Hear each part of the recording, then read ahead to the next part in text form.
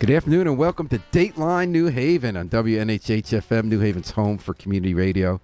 I'm Paul Bash, your host, inviting you to look behind the headlines on the stories that make New Haven and Connecticut tick. Sean Scanlon does that. The last times he was in the office, he was running to become the Comptroller of the state of Connecticut, the person who runs the books, independently looks at how we're spending the money, makes sure everybody's got health care. He was really eager to get that job, and he got elected. And now he has it. He come back to tell us how it's going. Welcome, Sean Scanlon. Thanks for coming back, WNHH FM. Good to be back. Always good to be here. And before I get into the job, I got to say, the one thing I always enjoyed watching you when you were running is how good your video chops are. And I saw my first Comptroller video with the monthly report. Yeah. You're looking at all the numbers of how our fiscal books are in order, but you do it in a 1-minute video, kind of being walking on a street in Hartford. Tell me about that. What is going to be the role with sort of new media in taking what a job most people never heard of but matter a lot for the health of our state? Yeah, I mean, I'm the youngest person ever to get elected to that job. And how old are you? I'm 36. And good age. So I really believe that it's a job that most people have no idea what it does, but what it does is important to people. And that's not for, their fault. It's that I don't think that we've done a good job of explaining some of the intricacies of government. And so, for example, since this office was inaugurated in the 1700s, there is a law that says on the first of every month, I have to write a letter to the governor detailing the fiscal situation of the state and the economy. And rather than just send that boring letter, which we do, if you really want to go read it, you can read it on our website.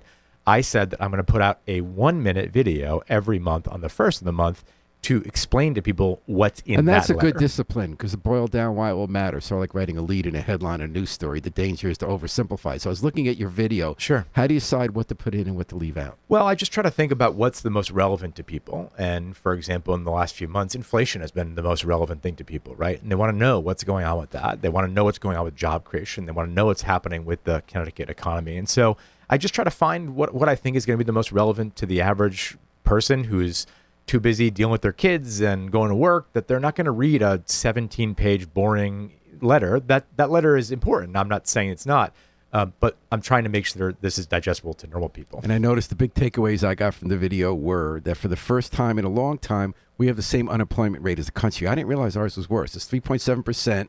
You and I might not think in a perfect world that that's good, but that's actually considered full employment because of the number of people just trying to get the right match. And that we have a surplus, and that our gross GDP. I didn't realize there's a Connecticut GDP. Yeah, and that's growing as well. So basically, the economy's good.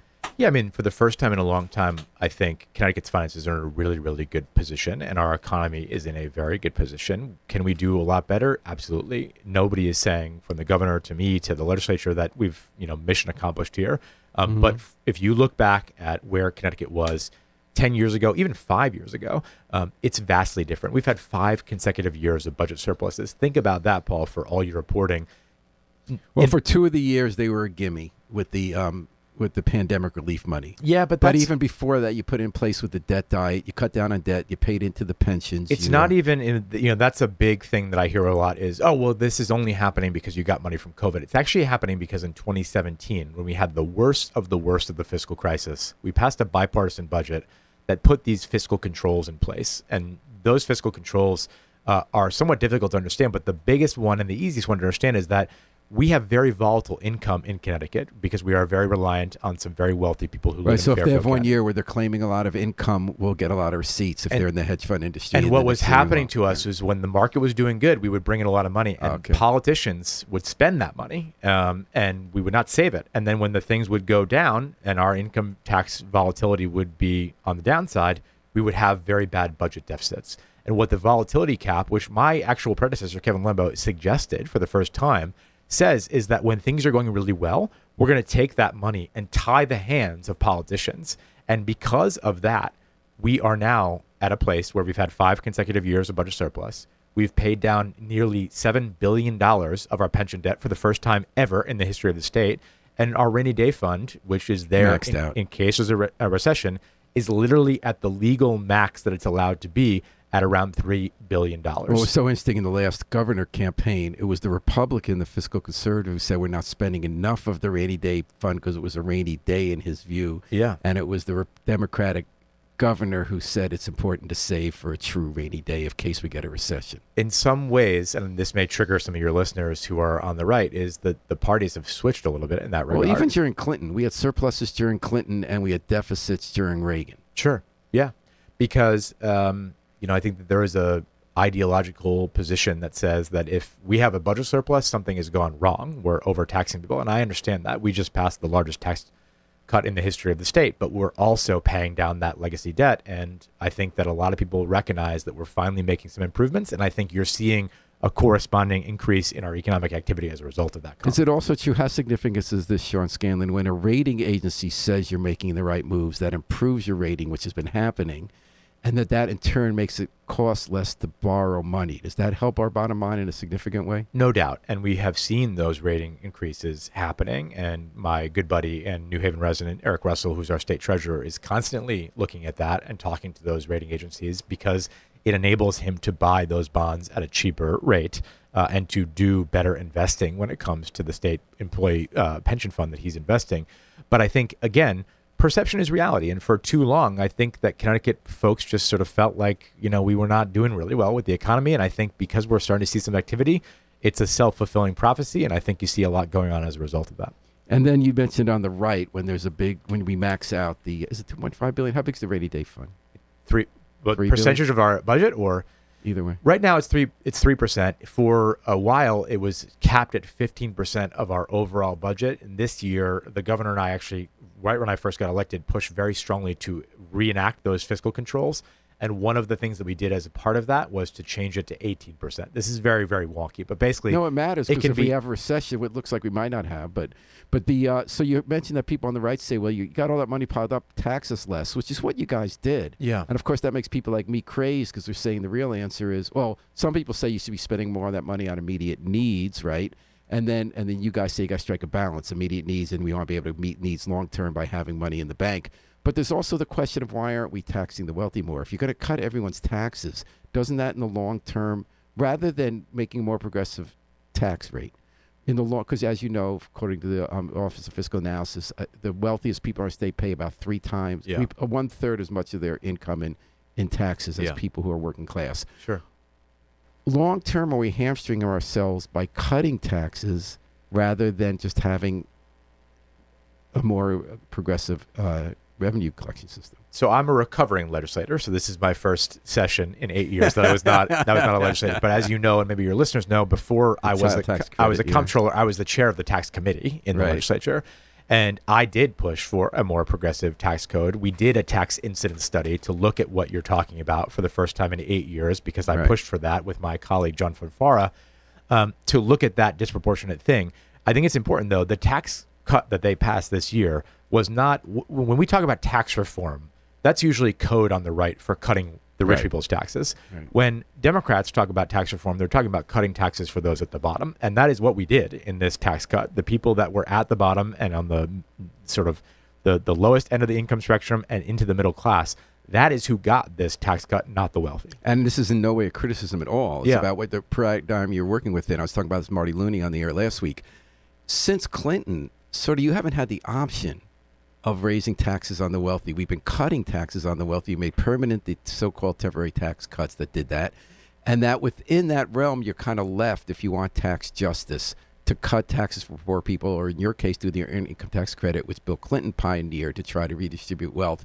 But again, my question is, and Marty's point was, you have to go year by year with what's possible. You don't have enough of a majority of progressive Democrats in the Senate to override a veto from your own governor if you were to try to tax the rich more. So in the meantime, you have to do it however you can. Yeah, I don't necessarily look at it. I'm not saying I disagree with Marty. I look at it from a different way. I just believe in trickle-up economics, right? Reagan talked about trickle-down economics. If you cut taxes for the wealthy, it'll trickle down to people. I believe in the opposite, which is that if you give poorer people a tax cut, they don't have the luxury of necessarily saving that money.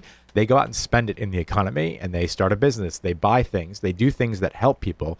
And I think as a result of that, you don't necessarily have to have the debate about, do we need more tax revenue? Mm-hmm. We have more taxpayers paying less money, and therefore they have more money in their pockets, and that helps our overall economy. And have you seen that in the last couple of years? Have their receipts gone up? Well, that tax cut that we just passed literally was a month ago. Yet, and then last year, in my last year as a legislator, we did pass the second largest tax cut. And I do think it's too early to tell. But for example, I came on your show.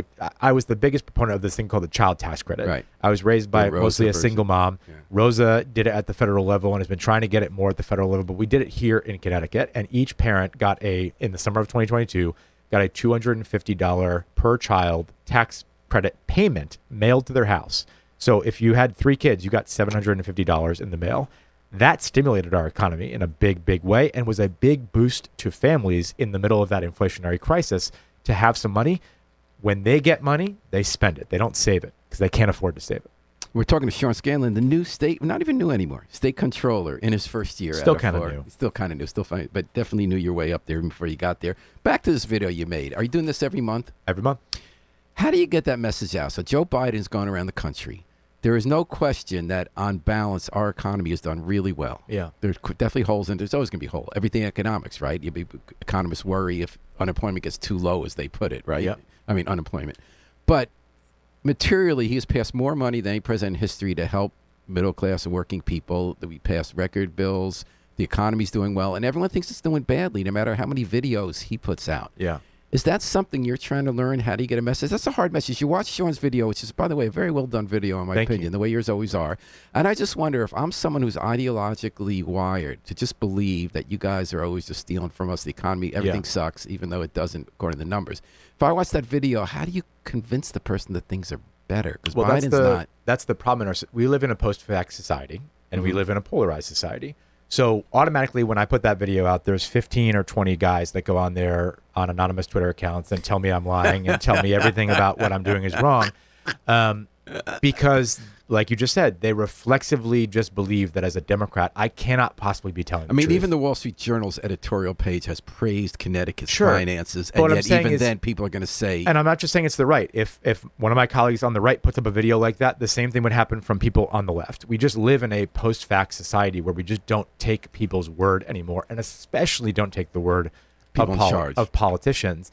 But I'm somebody, Paul, who is an eternal optimist and believe that if I continue just trying to communicate in different ways and break down some of that mistrust by doing what I believe to be are pretty easily accessible videos where I'm not just kind of standing up there giving a formal speech, that maybe, just maybe, real people who tend to tune out politics because they think it's all just people fighting will start to pay attention to it, and that will help in some way. How do you reach? I know you got some crackerjack young staffers. How do you get people to see that video?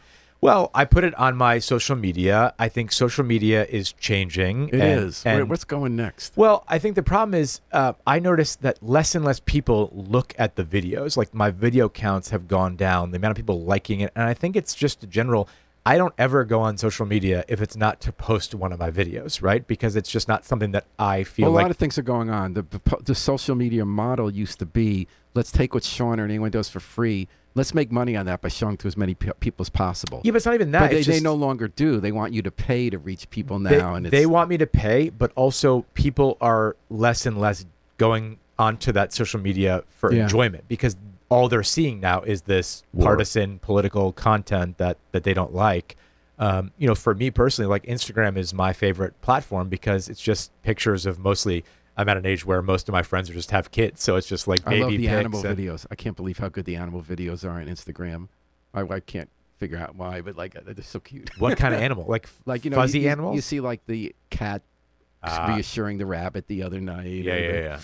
I get you. Or the bear rescuing the kid across the road. But sometimes that's what people want to see. They don't. The average. I agree. Instagram seems to be one that's still resonating in that old way where you can kind of not just be fighting all the time. But what you have to remember. I know you know this, Paul. 80% of people in this country do not care about politics and do not want to see political content 24/7 all day long, left, right. They don't want to see it. And I think that what used to be able to sort of casually be seen by people like that and maybe make a resonation with them no longer is seen by them because they just want to tune it out. And that's why we have the polarization, I think, because the only people engaging on any politician's social media are the people who far disagree with them. So what are you doing then with the video? Well, I put the video out as a hope that I get it, and I hope that I'm building up a reputation that those videos are there for people and that a lot of the things I'm doing are like that in style. And maybe people that were part of that 80% that don't really understand or don't really want to engage. When we're looking at the bear and the bunny. Maybe they see that video and say, hey, this guy's walking down a cool street in Hartford and he doesn't really look like a politician. He doesn't look angry. He's not really talking like a politician. And he's not yelling at Donald Trump or about some other Republican. Maybe they watch 10 seconds of that and say, hey, I guess Connecticut's economy is moving in the right direction. And it's a broader question too, Sean, and you've always been at the forefront of this about how do we communicate in the new digital age. Yeah. Given that social media is bifurcating and watering down, right? Like we're seeing that with Twitter. No, like whether it was Meta's entry with Threads or whether it was Mastodon, nobody kind of come in and can really replace Twitter. Everyone goes on for a day or two because I think we're not using it the same way we used to. I'm not sure that there's going to be Twitter exactly as Twitter and Facebook as Facebook. Where do you think we're going in terms of how we're going to communicate with each other, whether it's someone like you trying to tell us about our economy or somebody trying to find other people who like to knit? What's so funny is that when Threads came out, I made a conscious choice that I was not going to post about politics on Threads. A lot of people did that. All I do is post about the books I'm reading, the movies I'm watching, funny reviews of TV shows. And the thing is so messed up, you can't even find the people who might want to find that on Threads. Well, right now, you're going to get I'm saying celebs. But the engagement I had by talking about not politics was a lot more than the political engagement and you got I get it on Threads. On another while. And I think part of that, again, is because we see politicians these days or public figures as they're not human beings and they don't have hobbies. And I just find that somebody said to me, hey, I saw you read this book. I can't believe you as a Democrat were reading this book. Well, it's like, well, yeah, I read books. I watch TV shows. I listen to music. I'm a human being. And maybe talking about that more is a way to sort of and that's an old, not a new old, meaning like 5-10 years ago, lesson about social media is that the more human you are, the more genuine, the more people relate to you. I think the more authentic you are, but there's a perverse incentive with social media. If I post a thing right now, if Donald Trump gets indicted later today and I post, lock him up, lock up the criminal, I'm going to get crazy good engagement on my side of the aisle. Are you going to get good engagement or are you going to get lots of views and a bunch of trolls who tell you to go Good to hell? Engagement, I mean that there's a lot of activity around it, right? But that isn't good engagement. If I talk about, well, it depends on what your incentive is in politics today. If you're Marjorie Taylor Greene and I just say something bombastic and I get a lot of people to pay attention to me, that's what she wants. But you'll never win being Marjorie Taylor Greene because you'd rather do something where you're doing reason. Well, what I'm saying is if I post a tweet right now about the wonky pension reform that I've done, it's going to get nothing because it's not something that's triggering to people in that very small audience who actually pays attention to social media. So then the question becomes, what's next? Given how many bots there are on social media and given how short-lasting, how evanescent the reactions are to people like Marjorie Taylor Greene, are you in fact having more of an impact if 15 people engage with you about the pension reform rather than 150,000 say you're a crappy liberal or go burn down Donald Trump for 2 seconds? I think it's trying to find ways to communicate with real people outside of social media, given that social media has become a very small audience of an echo chamber, and figuring out how to do that. And whoever figures out how to do that, I think will be successful ultimately in politics, because I think most people, like I said, are the kind of people who are just tuning this stuff out now, but we still have an obligation to communicate with them for the purposes of our democracy and news, and I'm just trying to every day find different ways to do it. Well, my money's actually on you before me figuring out how that's going to happen. But Sean Scanlon, what kind of pension reform for the 15 people who are going to continue listening? What kind of pension reform are you doing and why? Yeah, so the Comptroller's office runs this program called CMERS. It's the Municipal Pension Reform. New Haven is actually not in it, but there is 107 of the 169 towns in Connecticut get their pensions. So they're cops, they're firefighters, they're librarians. They all get their pension through my office. And this program was created during the Harry Truman presidency. It has not really been updated or reformed since then. And when I took office, the people that work in my office kind of gave me this 150-page document binder that was my briefing book. And they said, one of the issues that you're going to have to deal with is that the cost of this pension program for these municipalities have gone up by 75% in the last 5 years alone. And I said, oh, my God, what are we doing about that? And they said, we can't do anything about that. This system has been going on since 1947. It's the third rail. Nobody can ever do that. And I just so reject that notion in my life, in politics, in what I've done. And so over the course of 6 weeks, I got Democrats, Republicans, mayors, first selectmen, labor leaders, and we sat in a conference room in my office, and we negotiated an agreement that was then passed by the legislature that will save those towns and those taxpayers $740 million. And how'd you do it? What they have to give up? Well, it's not about what they give up. It's about talking. And I think, Paul, you know this from covering some things and conversations we have. It's half the battle of anything is just sitting down in a room and trying to talk to somebody about it. And for so many things, we just don't do that because we just think that they're insurmountable problems that will never be solved. Well, for instance, when the pension at municipal level, the kind of deal they used to have to make was, would the older pension union leaders be willing to have 2 tiers for younger people? Sure. Or other people said, will I be willing to limit the number of doctors I could see to get a plan that would save the money? What needed to because underlying this all is we're living longer, right? Isn't that the issue? Yeah, and the problem in is, the old days you had 5 years of pension, then you hit the you were in a grave, and sure, now you could have 40 years. And listen, I'm somebody who believes in pensions. My grandfather, as you know, was a firefighter here in the city of New Haven. My dad was a cop, so I grew up in a family that had pensions. But the problem is that when my grandfather was retiring, he was retiring and then was going to, like you just said, not live very longer. Now what happens is a guy becomes a police officer at the age of 21. It's a hard job. I'm not saying it's not. You work for 20 years, and at the age of 41, you are now going to retire from that job and maybe do something else for 20 or 30 years, but you might live for 30 or 40 more years. And so 50. God willing. What we did here is not change the pension benefit that they're going to get, not change the retirement age, not do any of that, but simply change the COLA, because to make a long story, cost of living adjustment during the Roland years when things were booming in the economy and Roland was giving out tax breaks and sending $50 rebate checks to people because that's what people wanted to do at that point, which in my opinion was sort of a short-sighted fiscal thing. They changed the way the COLA was calculated on this plan so that it was not anything to do with the plan's performance and everything to do with just having an automatic COLA go out every 2 years, right? Or every year, rather.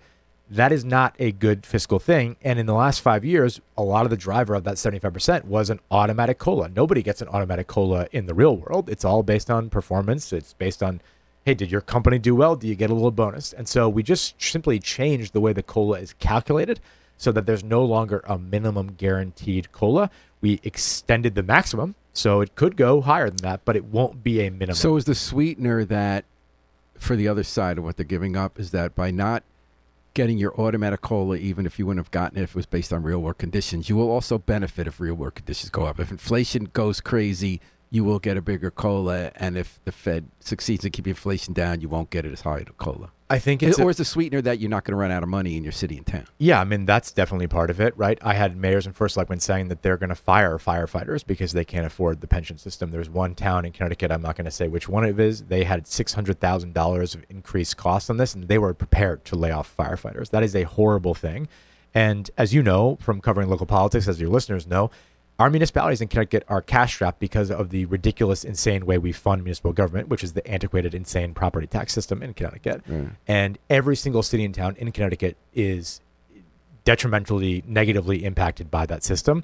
And if you're a first selectman, a mayor, an alder, a city councilor, you only have so many options when the state says, hey, you owe us $700,000. You only have 2 options. You can cut critical services or you can raise the mill rate. And when you raise the mill rate, it's one more complication. And isn't COLA also somewhat outdated in how it's defined? Doesn't it take a whole basket of goods on which it bases whether the cost of living has gone up, when in fact now economists are looking at very different baskets of what constitutes, like the sort of, whether it's cars and food and real estate. Well, there's different ways separate out. There's different ways to calculate it now. I still believe in COLAs. That's why we didn't get rid of it. How do we redefine? Have we redefined COLAs to more accurately look at how the economy works? Well, we use the CPI as the index, consumer price index, which also has been questioned about what basket of what goods go into that basket. There right? may be a better way to do it, but for this, we did not change that. It's not affecting that. One other thing we did in it, Paul, in addition to this that labor did want, was we created a drop plan, which is essentially a way that to keep people working longer. And so what you can do under this plan is, let's say that you want to retire in 5 years, but you're eligible to retire right now. You could walk out the door today, but you will work 5 more years. The way we incentivize you to do that is by saying, we will set aside what you would have made in your pension payment for 1 year in a bank account. And the day you retire, let's say that you work 5 more years, we will give you a cash payout of those 5 years of money. That actually is cheaper to do for us from a fiscal perspective than to pay you out every year. Is that because the float we get, the insurance to earn Correct. On that money? So it incentivizes people to work longer. It keeps them in the workforce longer. And we are able to save money in the long run. Those are 2 of the 7 things that we did to actually save money. But for a lot of municipalities, it's big savings. Hamden in particular saves a lot of money in this. Sean Scanlon, State Comptroller. So you got something you want to have happen, passed into law, but now you got to sell it, whether it's going to be videos or in person. Yeah. And that's to convince people to sign up for a drug discount card. Yeah. Tell me about that and what's the pitch you're making? Well, the pitch is this. Every single person that buys drugs knows that the cost is getting out of control. And as insurance plans cover less and less because more people are sort of siphoned into these high deductible plans that don't really do a lot for you in the short run, the cost of what you're paying for drugs is going up. And the cost of drugs is the main driver of overall global healthcare costs in the country and certainly in the state of Connecticut.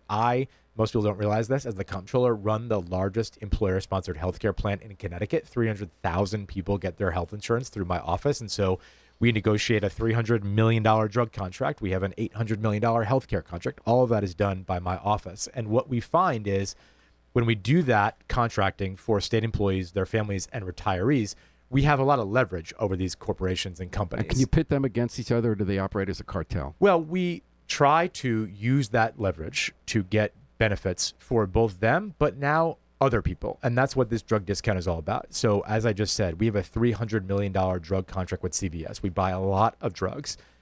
The people that are in the state employee plan therefore get discounts on those drugs based on the leverage of what we're doing. I'm now saying, alongside the governor who I worked with to pass that bill, let's confer those to everybody. And so we're joining this multi-state coalition called Array RX. It's right now working in 3 other states out west. And what they see with this discount card is they take the leverage of the state's buying power and they give it to everybody.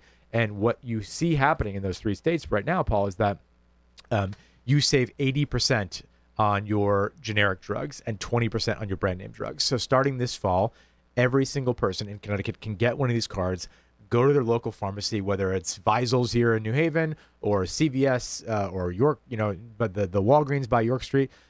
You can save money at the local pharmacy counter. So what do you have to convince people to do when you go in town to town? Well, we're going to roll out this in a month or so and show people how they can actually get this card and sign up for it. But again, it's part of what we talked about. It's just trying to let people know that there are things that government is doing to help you. You just have to know about them. And so often in politics, when there's not heavy upticks on these programs, politicians love to blame people and say, oh, they're just lazy. They don't find out about it. No, it's that we stink at communicating with people. And I'm trying to change that in all the things that I do, whether it's pensions, healthcare, my CD savings, all these things, just trying to make government more accessible to people. Sean Scanlon, State Control, before I let you go, I want to talk about one other thing you're trying to convince people to do. You go in town, you got an August 31 deadline. Yeah. And that's convincing employers, really, to sign up for this MyCT savings plan as well as individuals. Yeah. Like employer has to offer it, and then the person who works there has to sign up, correct? What is this plan and what is the deadline? Half the workers in Connecticut do not get offered a retirement plan at their job. And that's not because the employer doesn't want to. Most of the time it's because the employer can't afford to. And I was raised by a small business owner. My mom would have loved nothing more than to give all her employees a retirement plan, but you just can't afford the fees associated with that kind of 401k. So 8 years ago, the legislature passed a bill that created this program called MyCD Savings. It was mired in a lot of controversy and didn't get really going until last year. And what it is basically is that if you're a business out there listening right now in Connecticut with 5 or more employees, you can go to myctsavings.com and sign up for free at no cost to your business to give each of your employees a Roth IRA retirement account. All that happens then is you have to tell us who your employees are. We set the account up for those employees. If they want to save, they can save. If they don't want to, they don't have to. As of right now, 85% of people in the state do it. And when I took office, the day that I started, we had 800 businesses that are signed up. We have now almost got to 5,000 in the state. And by law, everyone has to do it if they have 5 or more. By law, everyone has to tell us whether you offer a plan or not at mycdsavings.com. So if you offer one right now, you have to go to mycdsavings by August 31st and just tell us that you do, and you're crossed off the list. If you don't offer one, you just have to tell us who your employees are. We contact them. We give them the tools. If they want to use them to save, they can. If they don't, they don't have to. So I have until August 31st. You're hauling my butt into jail. You're not going to jail. Definitely not going to jail. But again, there's a natural skepticism of government, right? I think it's great. But it hadn't crossed my radar. But I've been through businesses. I did one of the first things I ever did. I went to a business walk in Westville. And we went to. Oh, we even covered that. Why haven't I signed up for this thing? I don't know. Come on, man. Let's go. Okay, I am gonna. It's a good thing. I promise. Help us help your employees save for retirement at no cost to yourself. Well, it's always great to catch up with you, Sean Scanlon. Are you optimistic still? You're someone who believes that things are possible rather than surrendering to the sort of partisan warfare, nihilistic, nothing's possible in politics. After 6-7 months in this job, how are you feeling about the prospects to do good in government? I'm still friggin' idealistic. And the second that I'm not, I should leave this job and leave public life, because we don't need people that don't believe. We need people that do believe, on the left and the right. And I think that's better for our country. And as I said before we went on the air, we need people your age in charge, because it's easier for you to believe that. We see what's not possible, and you see what's possible. Yeah, I still believe it's possible. All right. Sean Scanlon, thanks so much for making the time, and your hard-working staff made sure you made it down here. Thanks, Paul. Good to see you. And thanks to Harry Drost for working the controls. We're going to take it out with the Afro-Semitic Experience performing I Wish I Knew How It Would Feel to Be Free from the group CD A Plea for Peace. This is Paul Bass inviting you to fly free with us all day and all night long at WNHH New Haven's home for community radio.